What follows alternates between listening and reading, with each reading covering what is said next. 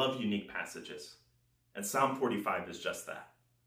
It is a psalm that is written not to God as its audience, but the psalmist decided to do something different, to be able to write a psalm to a king on his wedding day. You might be asking yourself, what possibly could we learn from a song that was written for a king on his wedding day? But as I reflected and thought through this passage this week, dove into the fact that it's so unique, and yet it was chosen to be a part of Scripture. The Holy Spirit inspired the compilers of the canon to choose this particular song to add into our Holy Scriptures. And so there's got to be something there. And what I found myself reflecting on and trying to figure out, and was really challenged by a couple of different ideas, which was really neat, and to be honest with you, really unexpected. To be told that, as people who profess that we believe in God, that we want to live out our faith, there's some really challenging things in here. Because yes, the psalmist starts off like I would do with any supervisor who controls my fate. I would talk sweet, sweet words to them. I would tell them how handsome they are, how wonderful they are, how beautiful they are. But then the psalmist reminds the king of who he is and who he's called to be. In fact, in verse 6, it says, your scepter is of equity. You love righteousness and hate wickedness. These are challenging words. These are challenging words for a king who has to make tough decisions. For a king who on his wedding day is probably not focused on the responsibilities that he has. But it's a reminder that in everything we do, in every place we are, if we say we're going to represent God, if we're going to be who we say we are, and not just talk the talk, then it matters how we act every day of our lives.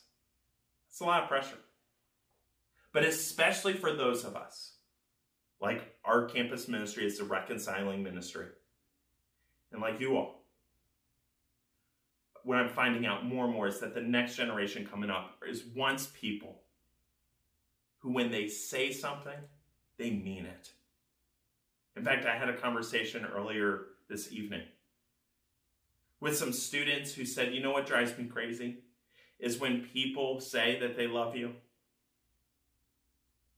but you can tell that behind their words, there's no actions. It's emptiness, there's hatred, and a desire for them to just be different than who they really are. Hearing that broke my heart. Really did. And I can think of times in my own life when I haven't walked the walk. I've just said words. Not really loved like I should.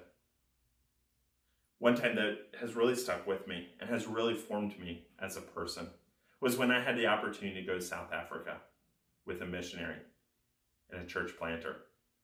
The church planter had all-day church meetings that he had to attend, but he asked me, he said, would you like to go with this other person? There's an AIDS hospital. There, people, particularly women, were there struggling and dealing with the AIDS virus and tuberculosis. And there was also an orphanage attached to it. Now, I don't know about you, but if I had the opportunity to get out of all-day church meetings as a 23-year-old, I jumped at that opportunity. And so I went. And I remember walking the halls and stopping in a couple of rooms.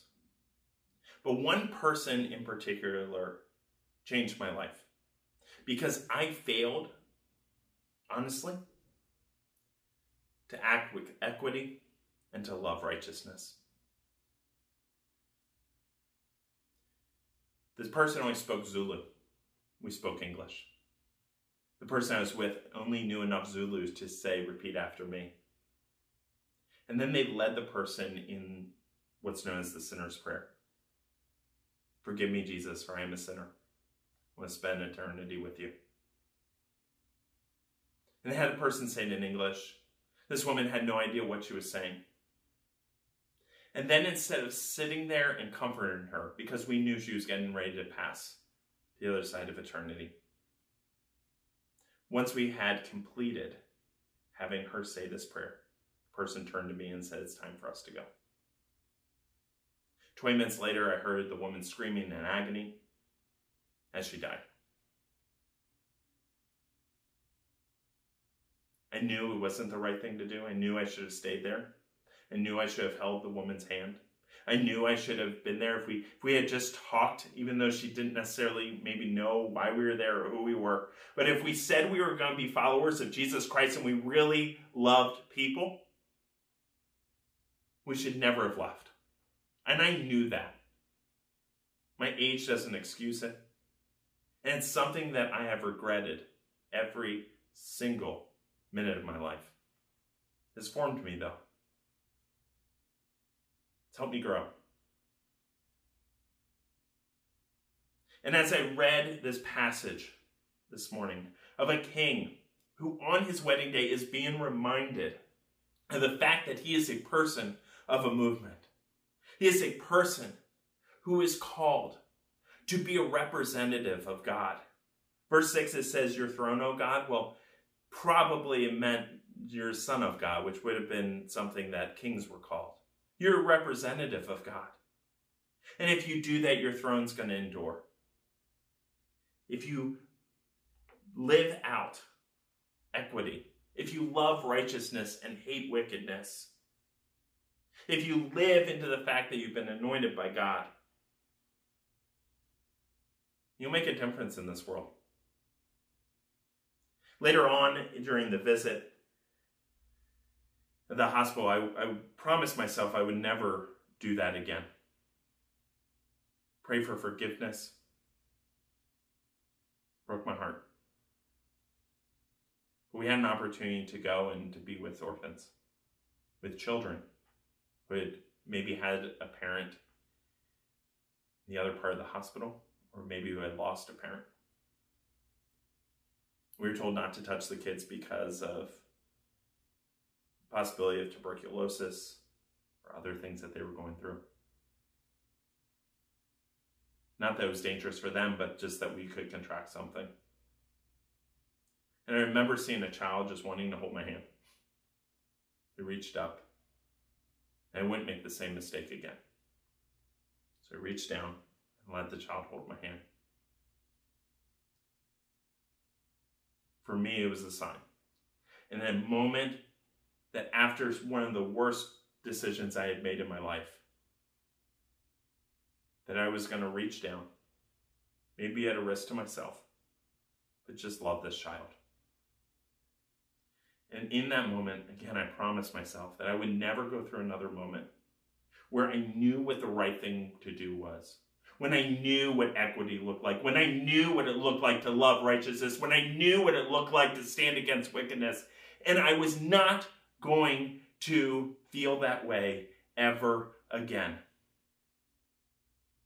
Because as representatives of God's kingdom, as representatives of God, as members of a reconciling ministry, as people who care about justice, as people who care about the oppressed, who say we care and stand with those who are marginalized, we have to do the work. There's a generation on our campus right now who is crying out for people to stand up, for people to be seen, for people to put actions behind the words that they say, to not just say that they care, but to actually do it. And friends, I'm so thankful for communities like yours. I'm thankful for communities like Arise, where we do our very best to be able to live out our lives, but we have to do more. We have to continue to push forward, and we have to make sure that what we say we're going to do, that we actually do it. I don't know necessarily who this king was. There are some different theories as to who it was. But this is a heavy burden. This is a heavy responsibility. And on your wedding day, to be reminded that as a person of God, as a person who is being called to live out equity, to love righteousness, to hate wickedness. This passage challenged me. It made me remind me of a story in South Africa. It reminded me of the story earlier this evening of the conversation I had with some students. And it challenges me. The good news is that God is with us.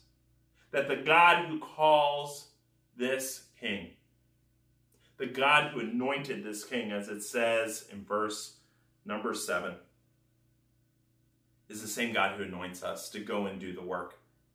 And when we're tired, when we fail, when we fall down, when we sin, we're able to get back up again.